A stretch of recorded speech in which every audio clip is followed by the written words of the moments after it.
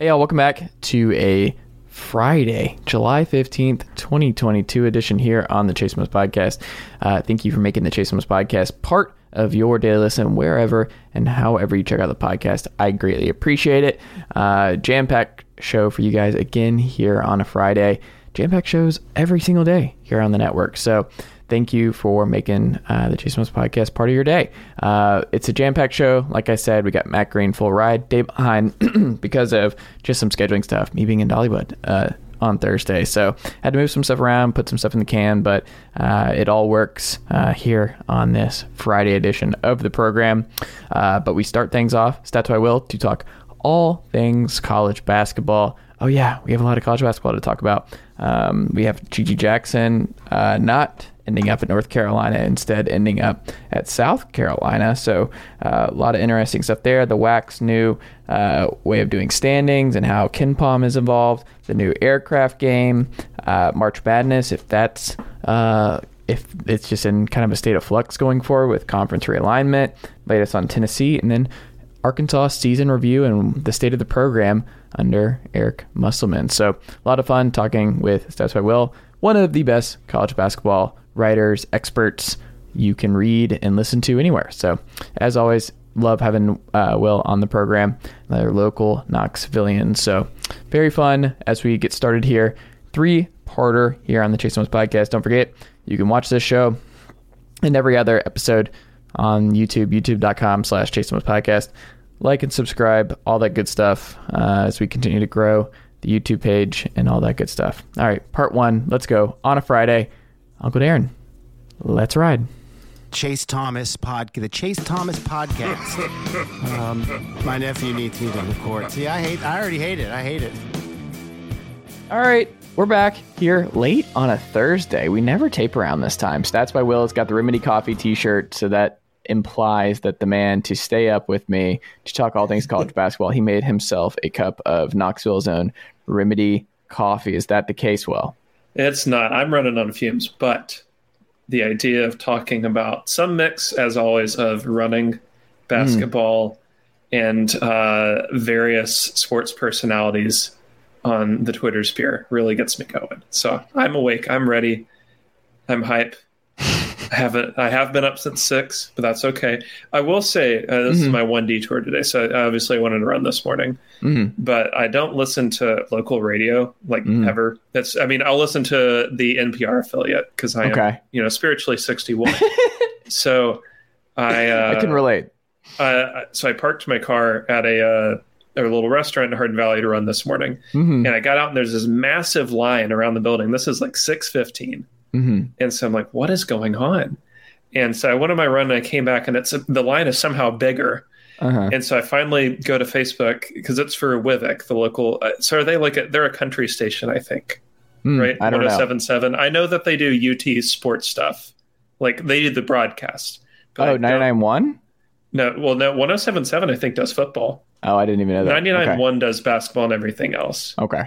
But either way, I got in and I finally realized, and it'll relate to your story today, they were giving out free Dollywood wristbands for a certain day. It was like September 4th, the day before Labor Day. It was like you get a free wristband for Dollywood one day, and then I don't know if you got both or if you had to pick one, but either way, the next day was a free Splash Country wristband, which is Dollywood's water park. Yes. So that's my big story. Did you get one? I didn't. I did not feel like waiting in line for 30 minutes after I'd ran, and I was already very confused. There's like a family of 8 in the parking lot, and I was thinking, good for you for getting 8 free Dollywood passes, because I think that honestly might be like $500-something saved right there for that family. So good for them. We're very pro Dolly on this, and I also my mom, and it's just interesting. Like with so many public figures, it's really hard to find someone as not divisive as Dolly Parton. Like universal approval ratings, it just doesn't matter. You can go alt-right, whoever, it's just a universal, when I'm at Dollywood, you just see every kind of person, and it's just a universal nice thing. And I don't know, it's a very nice park, and I very much love going over there. And my parents hadn't been somehow. They had never been to Dollywood, so That was a fun thing. I did the roller coasters. Are you a adrenaline junkie, Will, or no? I love roller coasters. Okay. I don't go to theme parks super often because it really tallies up on the old credit card. That's true. / debit card. But I enjoy a good roller coaster. The last ones I can remember at Dollywood that I liked, Thunderhead was number 1. Mystery Mine dead last by a mile. Because when I went, it hurt like heck to ride. It was very jittery, not well kept. But Thunderhead, A+. Which one's Thunderhead? The wooden coaster. Oh, is that what it's called? Okay. Yeah. Because there's the Tennessee Tornado that my dad did. That's the rusty looking one. Yeah. Right? And that's definitely what you want to do. When you're at a theme park, you're like, where's the rusty one? Yeah. Where's that the one that looks like it has not been updated in 25 years? And then there's the bald eagle one that my that one is fiance. good. Well, my fiance was like, "Why don't you do that one?" I'm like, "The one where you soar off like an actual eagle off the edge? Absolutely not. Hard pass. I'm out. Like I'm dying. Like that's one of those where I'm deceased and the podcast is over. You're taking my body out of the theme park in a body bag. Like that's it. Like I am not surviving that. I am not a roller coaster guy, and I went on a couple today. Okay. And I did it, and I just like I did the mind bender when I was younger at Six Flags, and I swear my head touched the water as we were going up, and I was like, "That's it." I just the ricochet and everything. Had a horrible experience where I'm like, roller coasters are not for me. But it's just interesting because a lot of folks, like my dad's not a good example for this because my dad is someone who any military guy is not a good example because they're just jumping out of planes and doing all kinds of stuff. So it's like, yeah, like. It's no big deal for you. Like I got it. Like my dad's out here. He was jumping on everything. If we had asked him to do any of the rides today, he's doing the hands up and everything and just ready to go. I wish I had that. I really do, but I do not have that in me.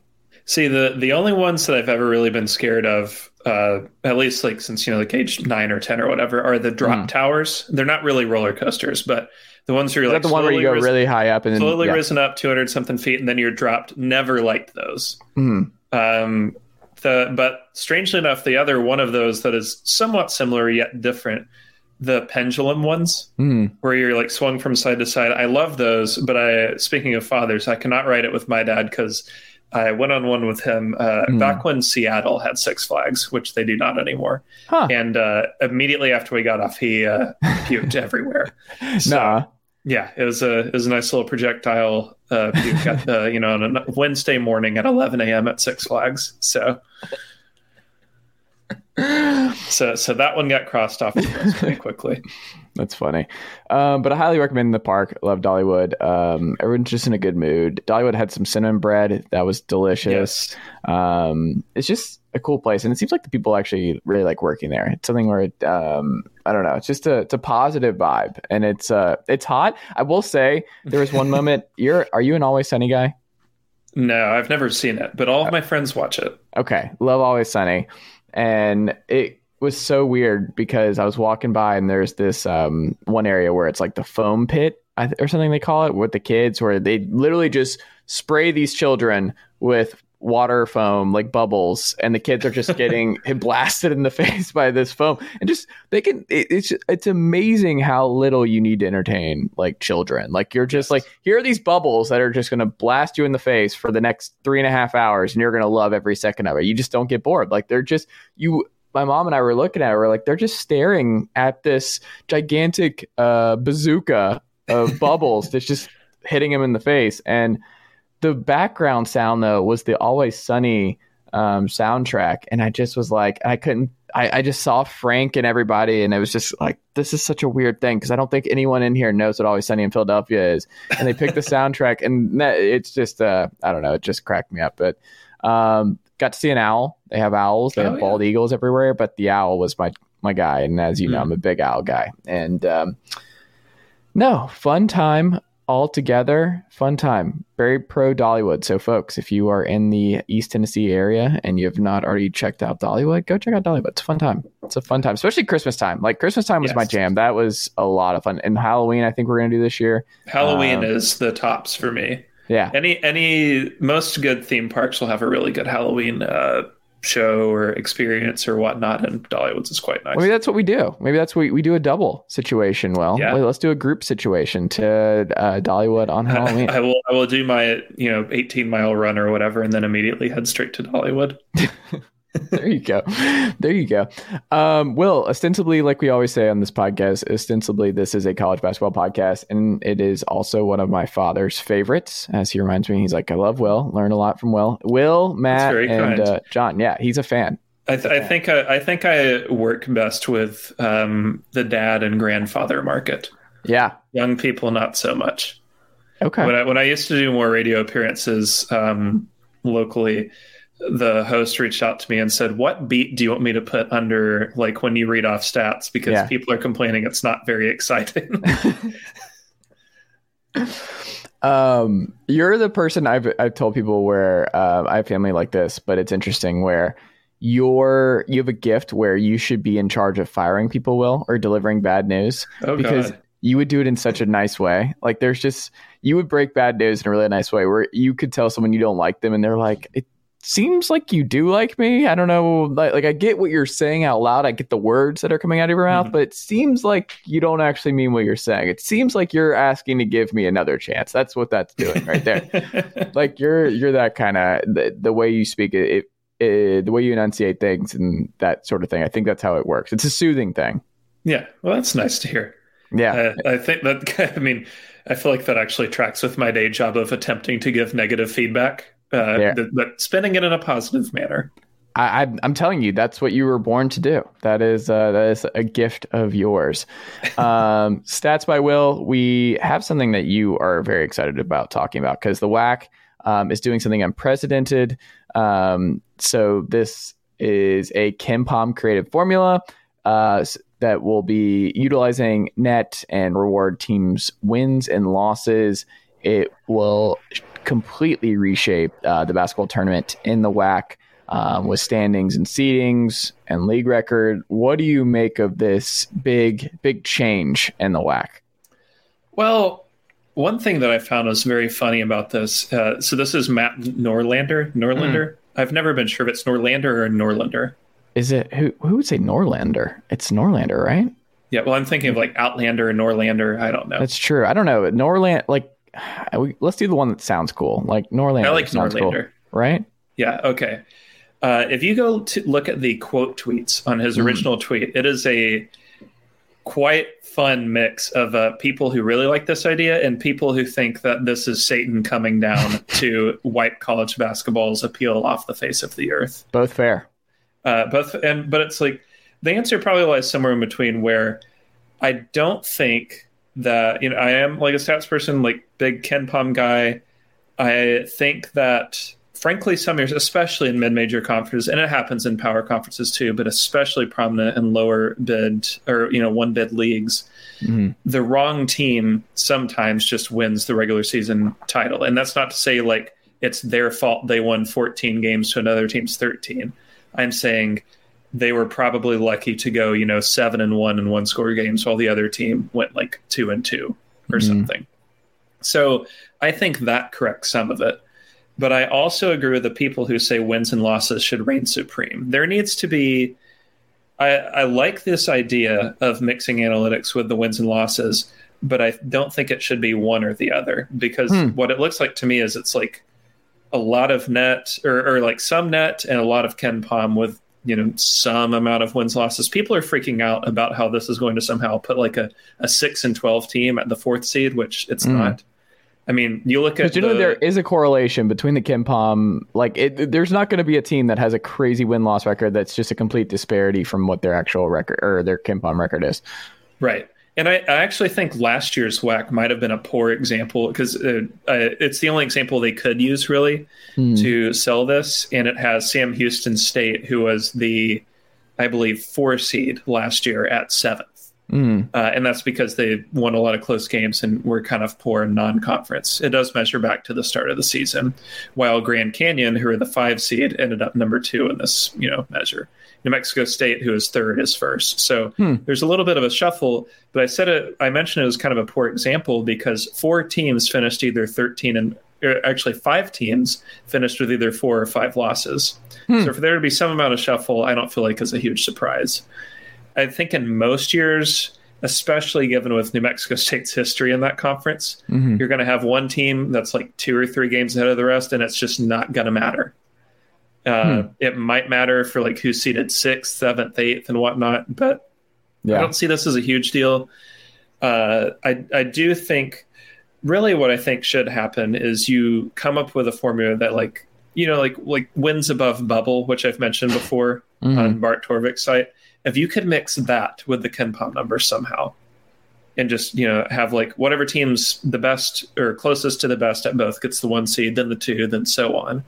That's the best to me, where it's like you're still valuing wins and losses, but you're also saying, well, this 13-5 team was actually better than 14-4.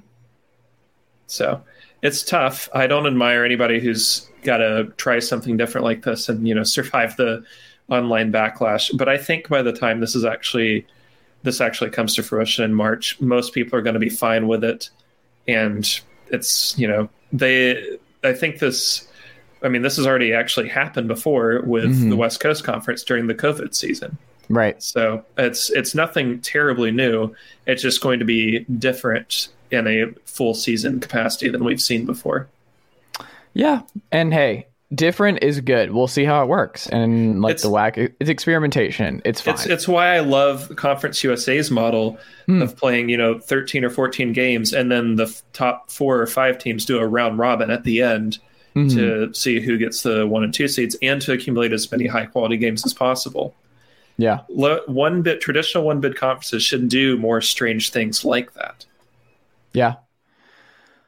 Speaking of strange things that you can do, you can bring back college basketball games on aircraft carriers. Well, that's something you can do. Speaking of our old friend, Matt Norlander, quote, source, Gonzaga and Michigan State have finalized their upcoming game on Veterans Day on the USS Abraham Lincoln, an aircraft carrier in San Diego. Game will be on ESPN and tip late afternoon out west. Primetime on East Coast will be college basketball's first game on a battleship since 2012. Not going to lie. The aesthetic was cool. The aesthetic looked cool. Now, is it kind of just objectively hilarious that there is a college basketball game being played on a naval aircraft carrier? Absolutely. Is it a weird thing? Absolutely. But it is just, who cares? I'm at this point with this stuff where I'm like, who cares? That's a weird thing that I'll probably watch. Like, I'm going to watch that, right? Yeah. Frankly, I wish they would subject 2 lesser teams to it. Like, I think that they should I'm thinking like you should force like San Diego State and VCU, 2 absolute chucker teams that cannot hit shots already, to do it in an aircraft carrier with wind and ocean spray hitting you. Right. That let's see if they can crack 40. I want to see that game. I would love a situation where if the ball goes overboard, like it's the person who missed it to dive overboard. Yeah, you have and to swim the ball. and get it. Yes. And it's like, well, we can pull you back up. But maybe there's I don't really know how this works. But I will be honest in saying that as somebody who's looking more for the basketball, I would really prefer that, this is a real radical proposal, by the way, that Gonzaga and Michigan State, 2 storied programs with awesome arenas, just do a home and home. Why not just do that? Because, Gonzaga kind of does this anywhere, anytime thing now. And I think if Michigan State had the home return, they would be happy to do a Spokane visit once, and only once, presumably. But so we've done 2 of these aircraft carrier games before, and I put this on the Twitter, which I probably shouldn't have because this just feeds into negativity. But the combined 3-point shooting of those 2 games was 8 for 54. Oh, my God. And there are only 2 aircraft carrier games because big college basketball heads will remember there was a third one that had to be called off at halftime because the court was so humid and ocean spray was getting on it and the players were slipping everywhere. Because, shocker, an aircraft carrier is on water and you're susceptible to wind, which will hurt long-range shots. Which, by the way, based on this matchup, this probably means Gonzaga wins by like 30 because they're just so dominant inside, it's not going to matter. Yeah. They won't have to shoot.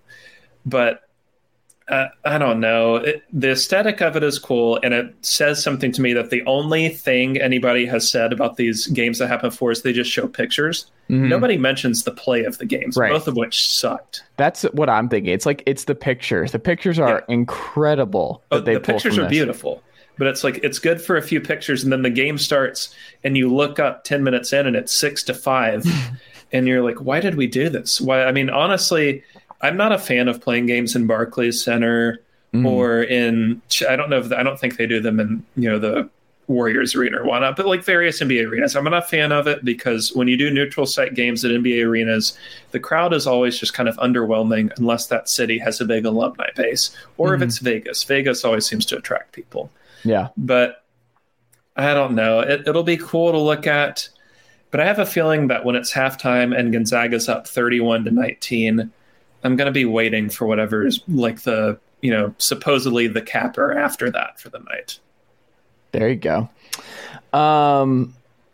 Gigi Jackson decommitted this week, Will, and he's enrolling at South Carolina in the next 2 weeks. Like, what? Can you explain this to me? And how bad of an issue is this for North Carolina? I don't think it's an issue at all for them, at least this season. They already were out of scholarships, from my understanding. So, I mean, like, they wouldn't have really been able to reclassify him. He can reclassify and play immediately at South Carolina. Yeah. How ready somebody wants to be to hand over their whole program and offense to a 17-year-old is ultimately up to them. He is a very talented 17-year-old. And it's not, I don't think it's fair to draw one-to-one with like a Money Bates or whoever, like similar guys who reclassified and came up. But I think it's funny, honestly, to willingly pick South Carolina over North Carolina. I feel bad for Georgia in a way that they are now, for the second year running, the worst roster in the SEC if he does reclassify. But the seems like that's happening. The reclassification's happening. Yeah. But to me, I think the biggest winner in all this is not Gigi Jackson, but Lamont Paris, the new South Carolina head coach. Because, I mean, okay, yes, Frank Martin took them to the Final Four. That was one tournament bid in 10 seasons. Darren Horn did nothing of note before him. And it has been a while since Dave Odom was at South Carolina doing stuff. So this is probably, I mean, it's definitely the biggest recruit to come through South Carolina in a long time, but it's probably the first real headline aside from the Final Four that they've generated in 15 plus years. So that's good. I mean, that's huge for the program. That's huge for Lamont, who everybody that I know in the basketball world states is a really good guy. So good for him. Wisconsin, nice, of course. And UTC, nice, whatever. But I think it's a big thing for them. Gets them some headlines. I don't know that like he's going to be super ready year one, but I'm interested to see, and it makes them a lot more watchable instantly. It feels like Anthony Edwards at Georgia, right? Where the team around him is just not even close to being good enough to really compete, and like he's going to be asked to do a lot, and he's probably. I think it's actually worse than that. I would honestly go like Markelle Fultz at Washington or something, where it's like the roster around him is without Gigi Jackson, this would be the worst roster in the SEC. But with him, they're now like questionably ahead of Georgia, and they're just instantly more interesting and entertaining to keep track of. Yeah. So kind of, I guess it's, maybe a little Anthony Edwards-ish, but that Georgia team just like should have been better. So. Well, we'll see what happens. Gigi Jackson. Is there any way Tennessee can fit him in? Like, hey, Gigi, before you enroll at South Carolina, just come on over to 5-star U. I think he should do, after South Carolina wins, he should tweet GG and then at the opponent, like GG at USC Upstate Athletics or whatever. For the folks counting at home, he is saying good game to those people because of his. That would be a cool nickname, or like to name your child if you're betting on them being a good athlete. Good game, whoever, like Good Game Thomas and Gigi Thomas. That would be pretty cool. Yeah, well, it's like there was a... they better be a good athlete, though. Well, there's like that international president, I don't remember which country, named Good Luck Jonathan, which is one of the greatest names in history. Yeah, I didn't know that was a thing. I like that. What I don't like is March Madness potentially not happening with the St. Peters of the world. And this is something that Greg Sankey floated recently, that, look, with realignment, with changes to college basketball, one of the issues that could come about is just what happens with the tournament.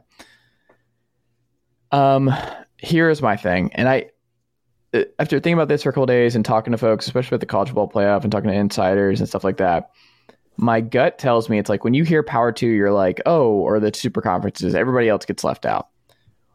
I don't think that's what's going to happen. It seems like they're just going to win the titles. They're going to dominate the sport in the Final Four. They're going to dominate the sport in their major sports, in money and recruits and everything else. They will have these advantages.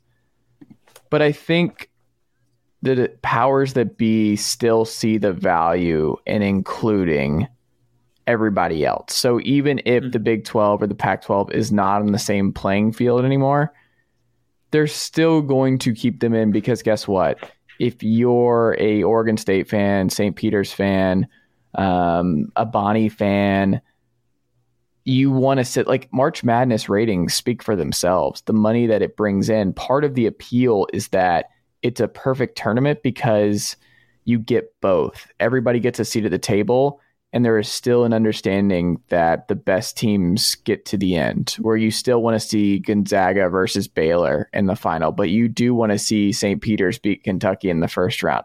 But there is a point of where it's like, I want the powers that be to really slug it out in the end. Like, you don't want St. Peter's to win the title. Like, no one actually wants that, because you're like, I want the best team. I want to see the best of the best, and who assembled the best roster, and who plays the best, and who is legitimately the two best teams. That's what makes the tournament so clean, is that usually that's how it goes, is that's how it ends up. And I think as much as everything is in flux right now, I don't think that's how it goes.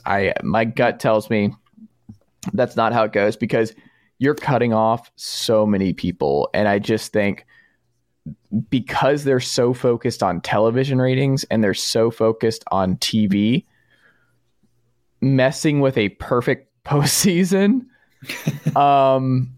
I just don't think that's going to be a good sell, and heads will immediately roll if you do a Power 2 Super Conference only tournament. Like, I just think the numbers tank. I really, really do believe that. And I think that's part of like what we're going to see in college football, where I think you'll see the Sun Belt get in the playoff. I think you'll see other teams get in, like, with the understanding that, like, yeah, they're not going to run the playoff gauntlet with the lack of blue chippers, but they might beat an Alabama one year. They might beat a Georgia in round one.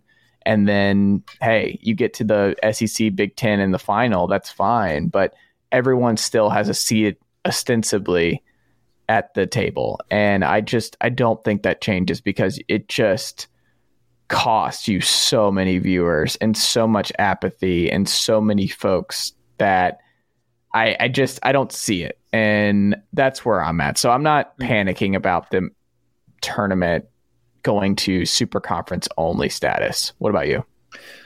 This might be naive of me, but I honestly didn't even think of this as an issue. Because to me, seeing USC and UCLA jump ship to the Big Ten was purely for football reasons. Because, I mean, all love to the UCLA ice hockey team, which does exist. But I do not imagine that UCLA ice hockey is going to be flying to Penn State happily. They did not make this move for UCLA ice hockey, or for USC water polo, or for any other sport that is not football. Like, I mean, can men's basketball afford to fly every year to Rutgers and Michigan and Ohio State and whatnot? Of course, but does this necessarily mean like this is going to be a thing that excludes everybody else? No, I highly doubt it. I mean, to me, in my head, the worst case scenario, and this is still not that bad, is like sort of moving to a Champions League model of sorts, where the SEC and Big Ten and other power conferences are guaranteed X number of bids every year. Where it's like, because like in the Champions League, the Premier League is guaranteed 4 teams every single year. They used to have an outside shot at a fifth, but now it's 4. And so no group gets more than 4. Whereas like if you translated that to the tournament, no conference would get more than 8, which would be nice. But I don't know that we'll be able to do that in the, I'm assuming, future of 20-team conferences where Stanford has to fly to New York for some reason on a Friday night with Gus Johnson on the call. I don't know. I have a lot of thoughts about that, all of them negative, so I'll keep them quiet. But I don't know. I feel that the naked power grab of college football is not going to quite extend itself as deeply and as, horrifyingly to college hoops. I do think it's going to be really awkward when I presume, and maybe again this could be naive, that like whenever I'm sure the SEC is going to add like Notre Dame or something, like some sort of power move to like, say tell the Big Ten to add whoever. And then it's like, there's going to be some awkward road trips where Notre Dame has to like do Alabama and Auburn in a back-to-back or something. Or, USC has to just sit in Pennsylvania for a week. But I don't think this is really going to affect the tournament much. So maybe this is copium of some sort where I'm like being overly hopeful. But I don't know. I do think St. Peter's should be very proud of their run, but I don't want to see them pass the Sweet 16 again because that game against North Carolina was so boring. Sorry, guys. Well, I think that's what I'm saying, and I think that's what I think folks see is that like you want them to beat Kentucky, but you don't want them in the Final Four. Like, well, that's why. Like, I mean, I hate doing the soccer metaphors because it's not necessarily one. And to be clear, we want every yeah, body to beat Kentucky. Let's be perfectly clear here on this podcast. That's what we want. Oh yes. Well, it's also very cool that like in our lifetimes, the two, I think, undoubted most historic programs of the last 30 years have both lost to 15 seeds, Duke and Kentucky. You hate to see it. Yeah, I love it personally. Mm-hmm. I think it's just like, and I think that won't go away. And it's harder. It's harder to erase that than it is in football. I think just because it's fewer games and the talent differential is so much wider. Yeah, but I don't know. I feel all right about it. I think that, but again, back on the soccer metaphor, people want to see Man City in the final. People want to see, Liverpool or Real Madrid or even Barcelona if they can ever figure it out. But people are also happy when, like Leicester makes it to the, quarterfinals or Monaco make it to the Final Four or whatever. Like we can still have Cinderella runs of sorts, I think. Yeah. So let's just not panic, folks. I don't think they're chomping at the bit to upend a sport that's doing quite well in the postseason. Like college football playoff ratings are down. Like that's a different thing. They're trying to fix stuff in college football right now. College basketball does not have this postseason problem. The Final Four slapped this year, despite my fears about it. It was pretty darn good. The college football playoff, 2 thumbs down for like the 8th year in a row because every game is a blowout. Yeah, the Final Four blew the college football playoff out of the water. Like, it wasn't even close. And even the national title game was a blast. Even though North Carolina ran out of gas, like, it was still must-see television. Like, it was still a great game. You had a dude puking on the floor and then coming right back and laying the ball in. That was insane. Yeah, I think everybody would agree on that front. Do you have anything new, Tennessee? Will, what do you got for us on Tennessee basketball right now? There's probably some recruits out there. Like I know Justin Edwards is one they're kind of seeing. I have heard that it's a pure 50-50 split between Kentucky and Tennessee. So as usual, I will assume that he ends up at Kentucky because it's just how those things go. But I mean, things are looking pretty good. I remain quite excited for this coming season. I am a little troubled that when I went to my usual link to check out the Vol Pass, it does not appear to be up this year. And I hope that is just a website error. I will pay for season tickets regardless, but I would prefer to pay $150 versus $250. So. Okay, I didn't. Have you reached out to folks? What's going on there? I'll text a couple people and ask around. I love see it. if it's still going. Stats by Will. He's got the inside scoop there. It's one guy, Rob Lewis. One guy, no, not Rob Lewis. It's one guy and then another guy who knows somebody in the ticketing department. So there you go. I got nervous. I was on campus the other day, and there was something going on for the basketball team. I don't know what it was. I'm not certain what was going on, but it was a couple days ago, and they had the streamers and like Tennessee basketball to the right. And I was like, if I see Zakai Ziegler on campus one more time, I'm just going to have to transfer because this man cannot see me around one more time. It's just getting too weird. Well, let's end here, Will. I hate to do this, but we got to do Arkansas here. Who, when you start reading 2022 previews, a lot of folks are like, they're the best team on paper going into the SEC next year. And I'm just like, I'm not there. Very good program. Musselman's got that thing humming. Another deep tourney run this year that I think a lot of folks did not see coming from the Razorbacks. So he deserves credit on that front. But what went right for Arkansas this past year, and what leads you to believe that next year might be better? Well, it's kind of funny. I mean, so they started the year 15th in KenPom, ended the year 18th. But that would suggest consistency the whole way through, and it really was like the season turned on a dime at the midway point for them, because they looked shaky. I know they started 9-0, but the best team they beat was Kansas State, who did not make the tournament. They got blown out by Oklahoma on a neutral court, lost at home to Hofstra in a game where they gave up 89, then lost their first 3 SEC games. And for a minute there, I was thinking, this team's just straight up not going to make the tournament. 10-5, 0-3, you can recover all right and maybe make a run at it, but I didn't think anything of it at the time. And then, it's like out of nowhere, they rip off 13-14, and the only losses are by 1 on the road to Alabama and by 4 to Tennessee. I mean, it reinforced again, they are just extraordinarily hard to beat, regardless of how good or bad the team is at home. They had the only true home loss was a 1-pointer to Vandy during that initial 3-loss streak. And other than that, I mean, you look at who they beat. They beat Kentucky by 2 at home, Tennessee by 10 in a game where Tennessee just could not find the basket. Auburn in overtime when Auburn was number 1. Texas A&M in overtime. They pulled off a lot of big wins when they needed them most. And but it was kind of strange.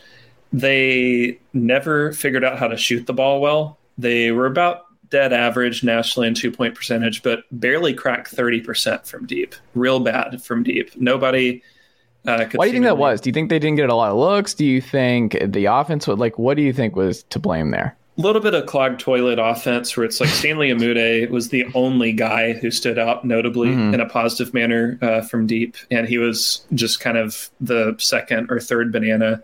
He is never going to be the alpha. And your alpha is JD Note, who's gone now and shot under 30% from deep, mostly because it's like Note was the only real creator, and his creations were a lot of step back threes where it's like, buddy, you're really good, but you're not James Harden. So that's tough. True. And then you had other guys who have shot better before, but just couldn't put together. Like Devontae Davis finished at 27%. Chris Likes, who is a little better at Miami, went 28% from deep. And then guys who you're trying to teach to shoot threes just couldn't pick it up. Jalen Williams, who we'll get to, shot 24%. So you had a lot of crappy shooting, and that kind of ultimately proved to be their downfall. But did you expect that going in? Did you expect them to be a bad shooting team? I didn't think they'd be good, but I thought they would be better than what they turned out to be. But it kind of ended up a little bit pointless because of how they were built. They were really good at getting to the free throw line. No team is terrific at getting there, but Jalen Williams was an elite foul drawer for reasons.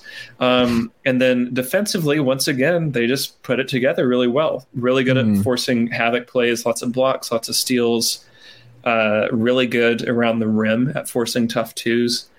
Jalen Williams, for all of the fun I made of him for being a guy who flopped a lot, which he was really good at forcing tough twos, blocked a lot of shots. And when you get those calls, it's really hard to want to drive because you're afraid of picking up another foul.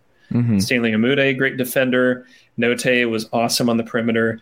They had a lot of guys who, they weren't like huge. They actually ran out a bunch of lineups towards the end of the year where the tallest guy on the floor was 6'6", but they were hard to switch on, hard to get good individual one-on-one matchups because there weren't many guys you could exploit, if any. But they got lucky at the right time too, I would say. I mean, I think we've gone over in the past how hard it is to win a lot of coin flippy 6-point or less games, and they did that 3 times in a row in the tournament, with the obvious big one being over Gonzaga in a game where Gonzaga had their worst shooting performance of the season. But they were legitimately a top 20 team, and you can say they got lucky in the run, and I would, but they belonged at least in the Sweet 16 and deserve to be there. And Musselman continues to do it year over year.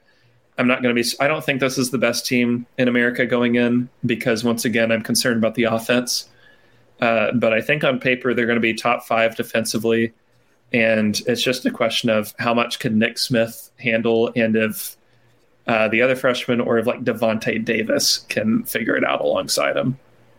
So if you do the top 4 with Kentucky, Arkansas, Tennessee, and Auburn, how would you do that right now? I think I would go Kentucky. I'm thinking I'm going Kentucky, Tennessee, Arkansas, then Auburn. It's really tight between Arkansas and Auburn. I believe a hair less in Auburn, but I also was that a Jordan Hare pun? No, it's just like it's a real like 3A 3B situation. Is Musselman now? Do we just consider him? He's like, you should just go ahead and pencil in Arkansas being good year over year. Yeah. Like, I think Musselman has got Arkansas on a pro. Like, folks, don't look now. Look, Tennessee isn't everything school people forget, but Arkansas with Sam Pittman, with Van Horn, and with Musselman, like, this is a really great situation. Arkansas baseball, Arkansas basketball, and Arkansas football are all in really good. Like, this is probably the best Arkansas athletics with the big 3 has been in a really long time. Like, things are pretty good. I suppose so, but I will give them more respect when they get Eric Musselman off Twitter. I'm swearing off being super negative for now, but that man's cringe tweet capacity is off the charts. Will Wade tweeting out the picture of him in the general uniform is pretty bad, but Musselman has like one of those a week where it's like when he got the 3 All-Star freshmen, he tweeted a picture of him with 3 McDoubles. They were McDonald's All-Americans. Like, come on, man, this sucks. No one likes this unless you wear red. But I would give Arkansas the edge this year over Auburn, almost because I forgot this until now, for the sole reason that the 2 Auburn leading scorers that are returning are Katie Johnson and Wendell Green.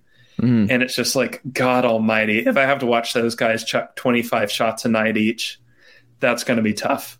So Johan Traore, please help make them more watchable. Well, then on this, do you think they have a better KenPom in 2022, 2023 than they did in 2021, 2022? Yes. I think I'm going to guess like 9th or 10th, because they were 18th this past season. I think they'll be low end top 10. So how many get in the SEC? How many in the SEC get in? To the top 10? Yeah. I think all of Kentucky, Tennessee, and Arkansas could do it. Auburn can have a couple things break correctly. I mean, I don't want to say, and honestly, just because they bring so much back, I feel like you got to give an honorable mention to Texas A&M.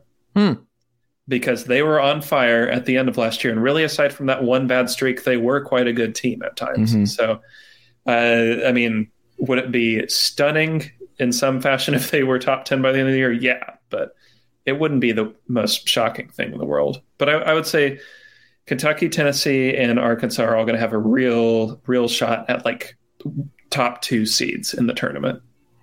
And then Mizzou, the ultimate wild card that we're pretty high on, and they could be a lot better than we're anticipating. I think they'll be pretty good and probably a tournament team. It would also be, and it wouldn't for Tennessee fans, but for me, it would be very funny if Florida, like, all of a sudden, where it's like, I thought Mike White was good, but it's like if Mike White was the governor on the golf cart, and Todd Golden is just like, guys, 3 is more than 2. And Florida players like, holy crap. And they're like 8th at the end of next season. That would be pretty funny.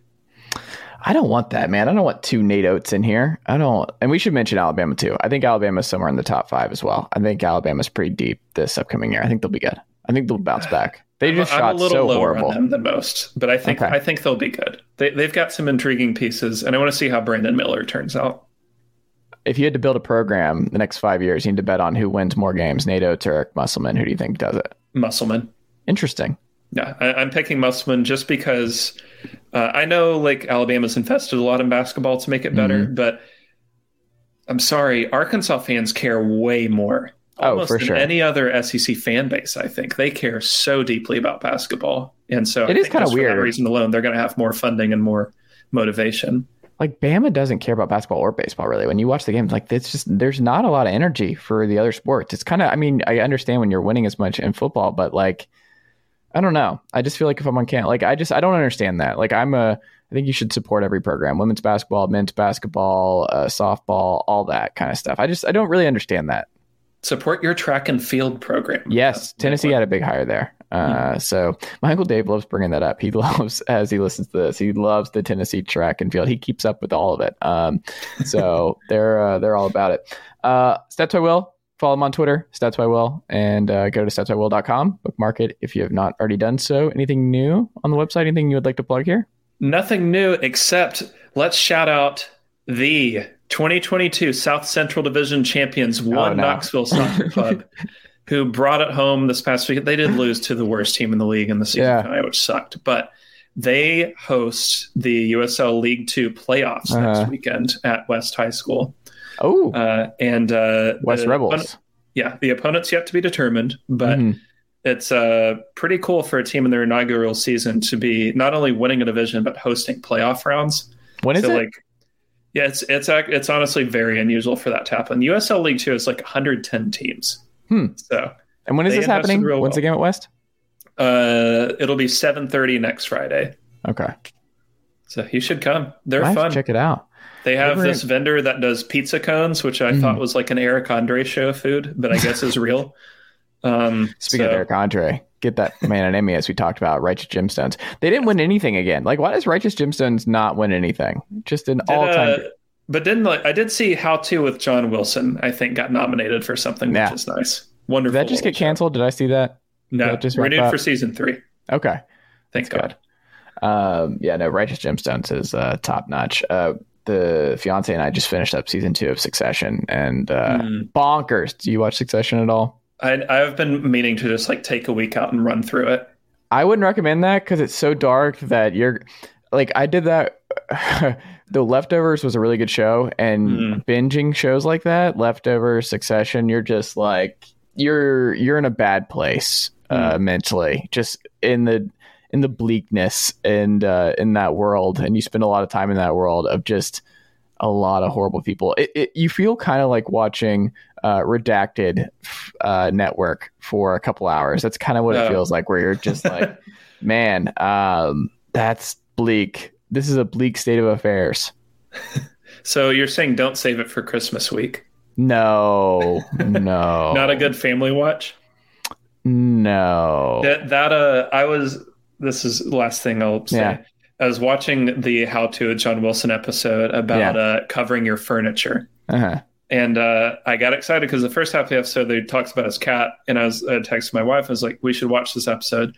And then if you've seen this episode, you know what comes after in the second half, where he, I don't think I can say it on here, it meets a guy who, I guess I can, meets like an anti-circumcision advocate. And then the rest of the episode is about that. And he goes to his house and I was like, please forget that I recommended you this episode. This will just stay with me.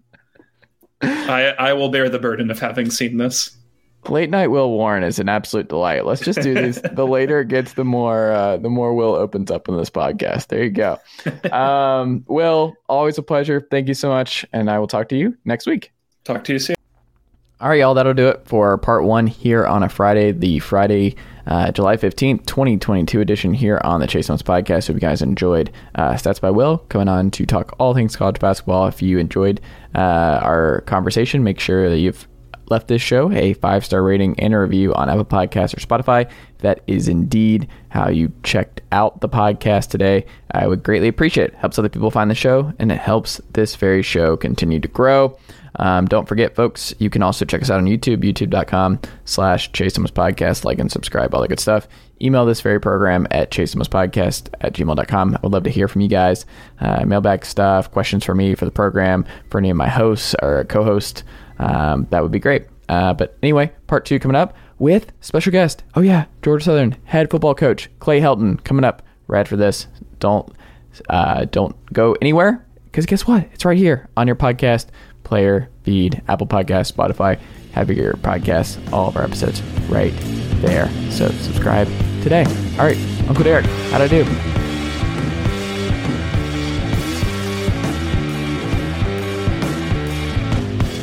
Nicely done, nephew. Chase Thomas Podcast. Hell yeah.